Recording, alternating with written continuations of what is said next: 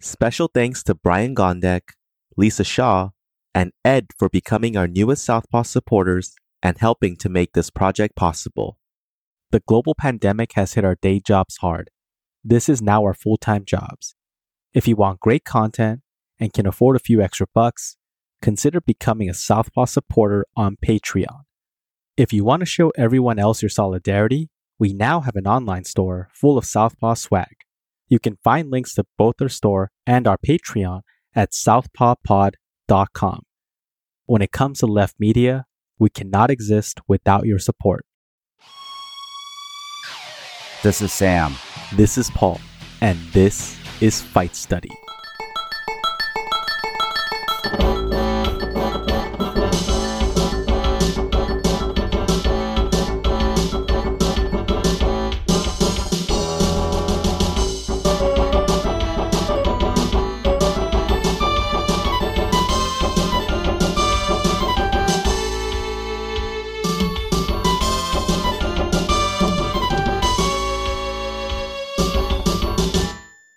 Although the heavyweights might have turned in a so-so main event for UFC on ESPN, Blades vs. Volkov, the co-main delivered an instant classic that had fans wishing their placements had been switched.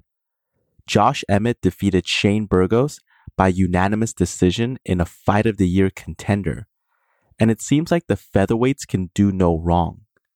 Seriously, take a look at the top 15 ranking and you'll see that you can mix and match anyone in there and get some great competitive matchups.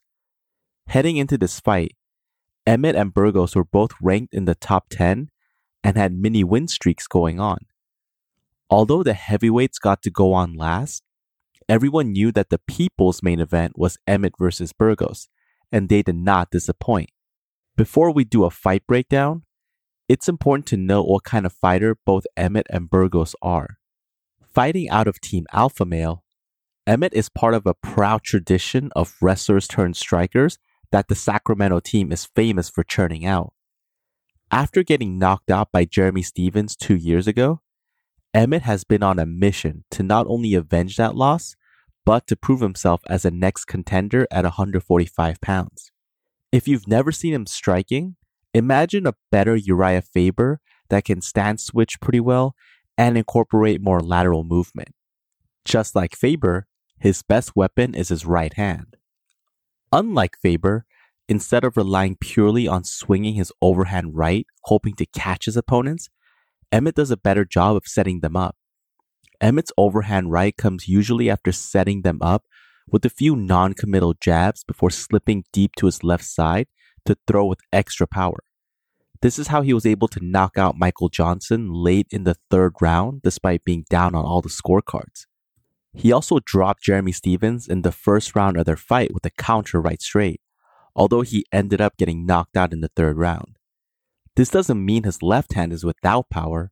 Emmett dropped Mirsad Bektic with a stiff lead jab and knocked out Ricardo Lamas with a left hook. Clearly, this is a guy with legitimate power in his hands and not afraid to throw down. Thank goodness he got an opponent that was willing to indulge him. At first glance, Shane Burgos looks like a man that doesn't belong at featherweight. Although his 5'11" frame is definitely on the taller side, his absurd 76-inch reach makes him a nightmare for the rest of the division. Zabit Magomedsharipov is the tallest featherweight at 6'2", but his reach is 73 inches. Despite having such an advantage, Burgos makes his living fighting on the inside. It might seem odd for a fighter of Burgos' size and build to commit to such a style, but he somehow makes it work. Burgos' main objective is to press forward and get his opponents to lash out at him with jabs and straights that he can slip, both towards the inside and outside, and counter with hooks and uppercuts. If this sounds familiar, it's because it was a style favored by former boxing champions Joshua Clottey, Ricky Hatton, and another older obscure boxer by the name of Mike Tyson. If you need an MMA example, think of Ross Pearson before all the damage he took started catching up to him. Against Cub Swanson, Burgos was catching him over and over again with the right uppercut whenever Swanson stepped in, and hammered the body whenever possible. Speaking of which, Burgos might be one of the best body punchers at featherweight, and you see this in the exhausted looks in the faces of his opponents, despite Burgos being the one that cuts massive amounts of weight to make the 146-pound limit. It's clear that both Burgos and Emmett felt that they had the advantage on the feet, and there was only one way to find out who was correct. From the moment the fight started, this almost seemed like a mismatch, size-wise. Burgos towered over Emmett and looked like a welterweight in there. Burgos started his usual forward movement, followed by lots of front kicks, low kicks, and calf kicks. Undeterred, Emmett was aided greatly by Burgos moving and walking into several overhand rights and straights. This just goes to show that even if you have a significant size and reach advantage, if your style doesn't utilize it effectively, it becomes a moot point. Despite Emmett scoring with multiple haymakers and kicks of his own, Burgos hurt Emmett with knees and body shots that snuck through his defense. Of note was Burgos' commitment to the inside low kick and calf kicks, as this was clearly bothering Emmett and kept him from effectively moving laterally. Although it would be easy to attribute this entirely to the striking of Burgos, replays showed that it seemed that an hyperextension suffered in the first minute was the biggest factor in what seemed to cause Emmett to slow down. Nonetheless, the fight went on and Emmett had to figure a way to work around his new handicap. In round 2, Burgos went back to doing what seemed to be a winning formula, throwing low kicks and jabbing up Emmett while mixing in some knees and right straights. It was clear by now that Emmett's movement was hampered and his lead leg was giving him trouble. Burgos doesn't always jab, but when he does, he can definitely hurt his opponents. Godofredo Pepe was another former opponent of Burgos that swung with hooks and overhands, and Burgos overcame Pepe by keeping him at the end of a nice stiff jab for rounds 2 and 3. Against Emmett, Burgos used some of the same strategy to success, and it was harder for the shorter fighter to retaliate during these exchanges. However, Emmett wasn't without his moments. Since the majority of his side-to-side movements were hampered, Emmett relied on backing up towards the fence to lure Burgos forward, where he can meet him with overhand rights and straights. This time, Emmett was more liberal with his right-hand leads, a favorite of Fedor Emelianenko and Henry Cejudo, and threw up high kicks from his lead side to keep Burgos from teeing off, keeping the fight competitive. Interestingly enough, Emmett also had a lot of success when he threw jabs in rapid succession to keep Burgos from lunging forward, and this was the same blueprint that Calvin Kattar used in his fight against Burgos. The jabs don't have to be powerful, but by throwing them from the elbow, with no tell from his hips and shoulder, Burgos couldn't get a read on Emmett and walked in on a couple of them before getting hit with the follow-up right straight. Depending on how you scored it, you could make a case for either fighter being up 2-0 or tied at 1 round apiece. The third round changed all that. A note to our loyal listeners: if you love the show, please support us and help us get paid for our labor by joining Team Southpaw on Patreon. By becoming a member, you'll get access to bonus content like exclusive articles, fight previews, bonus episodes, transcripts of fight studies, and access to our private chat group on Discord. But more importantly, you will help us supplement the cost of the show, the incredible time and energy Sam and I put into making the show, and you'll be giving us some breathing room not only to juggle Southpaw with our day jobs, but also expand Southpaw into other areas. Show your Southpaw solidarity by supporting us at patreon.com/southpawpod. Early on, Emmett moved around and switched stances briefly, and from southpaw he dropped his weight before throwing a short left cross and knocked down Burgos. Just like in the Mirsad Bektic fight, it was his left punch that knocked down his opponent. Burgos made his way back to his feet, and the fight continued. An inside low kick unfortunately stops the action when it gets a little bit too low, but it doesn't stop the striking when the fight restarts. Knowing that the knockdown cost him, Burgos marches forward and eats the lead overhand right over and over again. While trying to feint with his shoulders and hips squared up, Burgos gets hit with an overhand left, making it the second time he's dropped from that side. I mentioned earlier that Emmett is a competent stance switcher with power in his left hand, and Burgos' constant forward movement cost him in this fight. Burgos isn't the best ring cutter, and his forward movements have caused him to get hit more often than he should. Now on his back with Emmett landing ground and pound, Burgos is trying to survive and eventually kicked Emmett off him by pushing his feet off Emmett's hips. Burgos manages to survive, but again, his pressure-heavy style just feeds into Emmett's overhands and left hooks, racking up more points for Emmett. When the decision is read by Bruce Buffer, it's clear that Emmett has secured victory, although the scorecards themselves aren't clean across the board. With this victory, Emmett has 3 impressive victories in a row, 2 finishes, and 1 very exciting decision win. Although he's on a roll, he still lacks a victory over a former champion or someone in the top 5 to really cement himself as next in line for a title shot.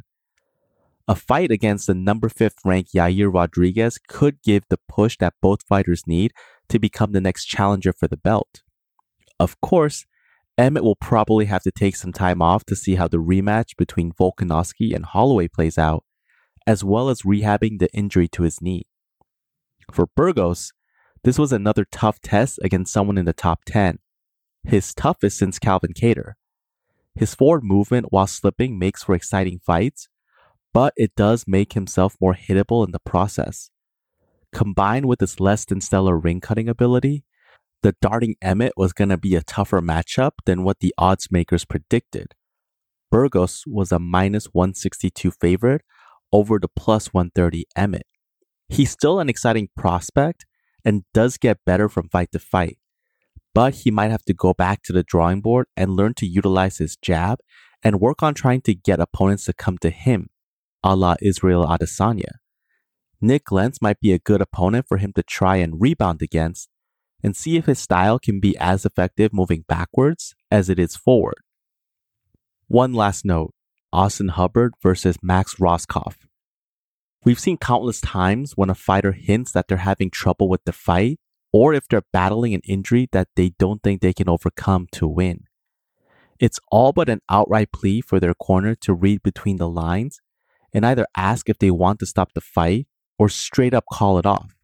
Fighting itself is tough enough as it is, and the athletes involved are often too tough for their own good. This is why they have trainers and coaches who are supposed to look out for their best interests and, most importantly, their safety. It's bad enough when you have fighters like Raquel Pennington and Anthony Smith telling their corners that they're done, only to be sent out for more punishment. Roskopf told his corner 9 times that he was done. Have you ever said something 9 times only for your voice to be ignored? We're not talking about repeating your order at Starbucks. This is a fighter who is basically begging with his coach that he can no longer continue. Instead of acknowledging him, Roskopf's coach, Robert Drysdale, ignores the constant "call it, please," and instead tries to motivate him to push past his exhaustion. Now, it could very well be that Drysdale has seen Roskopf come back from worse and win, or that Roskopf is the type to need tough love more so than others. But as a human being with functioning ears, listen again to the 50-second exchange between fighter and coach. All right, we got this, champ. Call it. Listen. Call it. Huh? Call it. You're gonna beat this guy, Max. We got this. You couldn't beat this guy. Listen, Call we got. it. No, listen. Rob, call it. No, we got this, Max. Okay, stop it. Stop it. We got this. Okay, breathe. Okay, catch your breath. No. We're gonna beat this guy. Call Keep it. it on your feet. You're gonna clinch. No, call it. Call it. Call it. You sure you're gonna lose, Max? Yeah. We got I this, don't want Max. to do this anymore.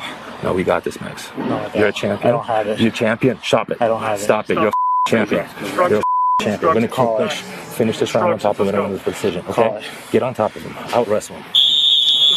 We got this. One good one right here. You can't. You want to fight or no? He wants to call it. He wants to call it.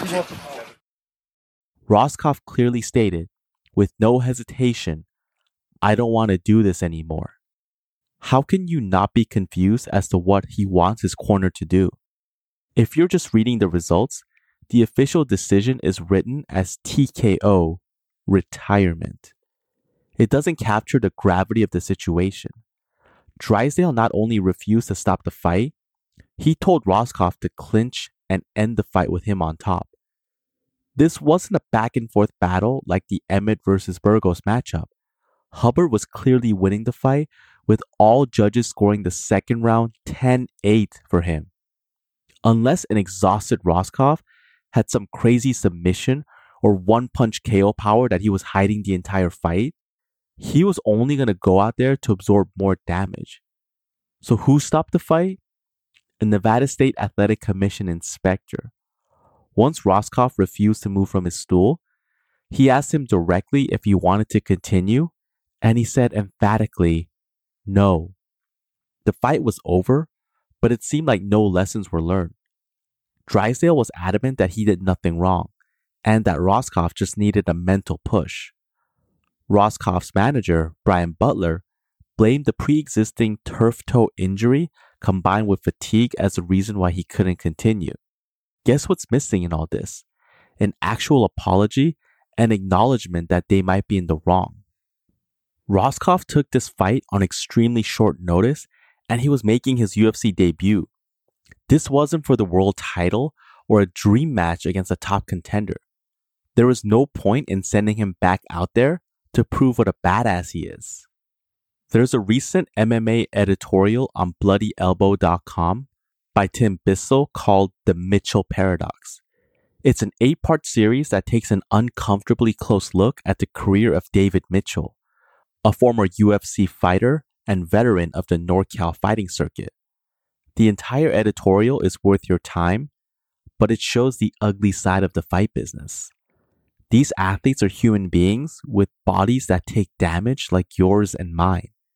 They aren't immune to long-term brain damage or permanent injuries to their nervous systems.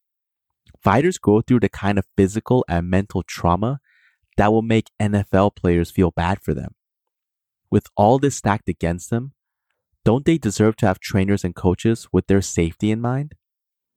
Like Roscoff, David Mitchell had promising talent and a head coach that was a jiu-jitsu whiz. He started by dominating the local circuit before getting his shot at the UFC. I won't spoil the rest of the story, but his journey is heartbreaking and has shades of Roscoff in there. I don't know what the future holds for Roscoff, but I do know that unless the culture of MMA changes, we will be seeing a death in the UFC sooner than later. The incentives of MMA, and specifically the UFC, makes it so that entertainment and violence are placed above technique and longevity.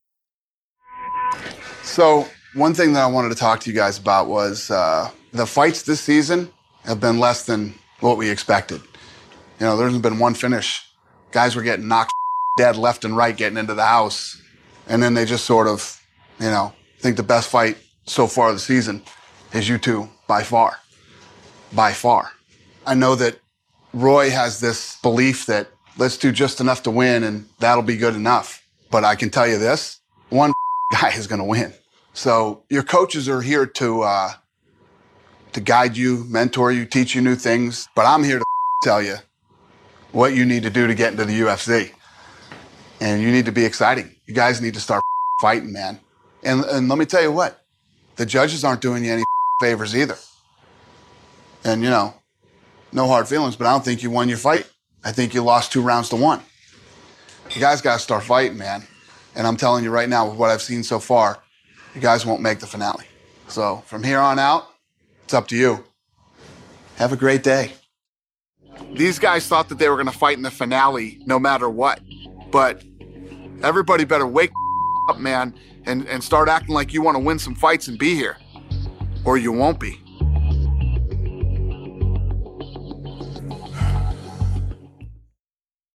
Why compete in a technically proficient manner when it won't earn you extra money and you'll always be at risk of getting cut? If fighters have financial reasons to swing wildly just so they could get a chance to win an extra $50K bonus, you bet your ass they'll start throwing haymakers exclusively to try and get that money. Fighters have gone from thanking their coaches and family to begging Dana White for a post-fight bonus. Can you imagine any other professional sport where the athlete has to ask for money from the league president after a match? Not only would that be embarrassing, you'd be hard-pressed to call it a real sport.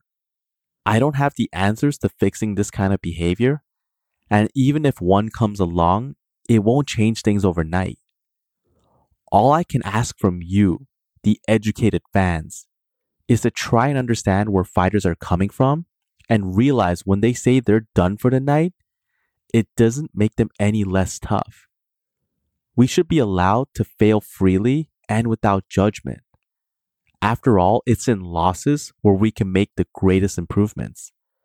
Please don't fall into the propaganda machine of how only quote-unquote real fighters will push through all their pain and find a way to win. Sometimes, saying no is the toughest thing you can do. For more on this topic, check out episode 52, The Hidden Ethics of Combat Sports, and episode 56, The Invisible Hand of MMA Face Punching. Now that's the show.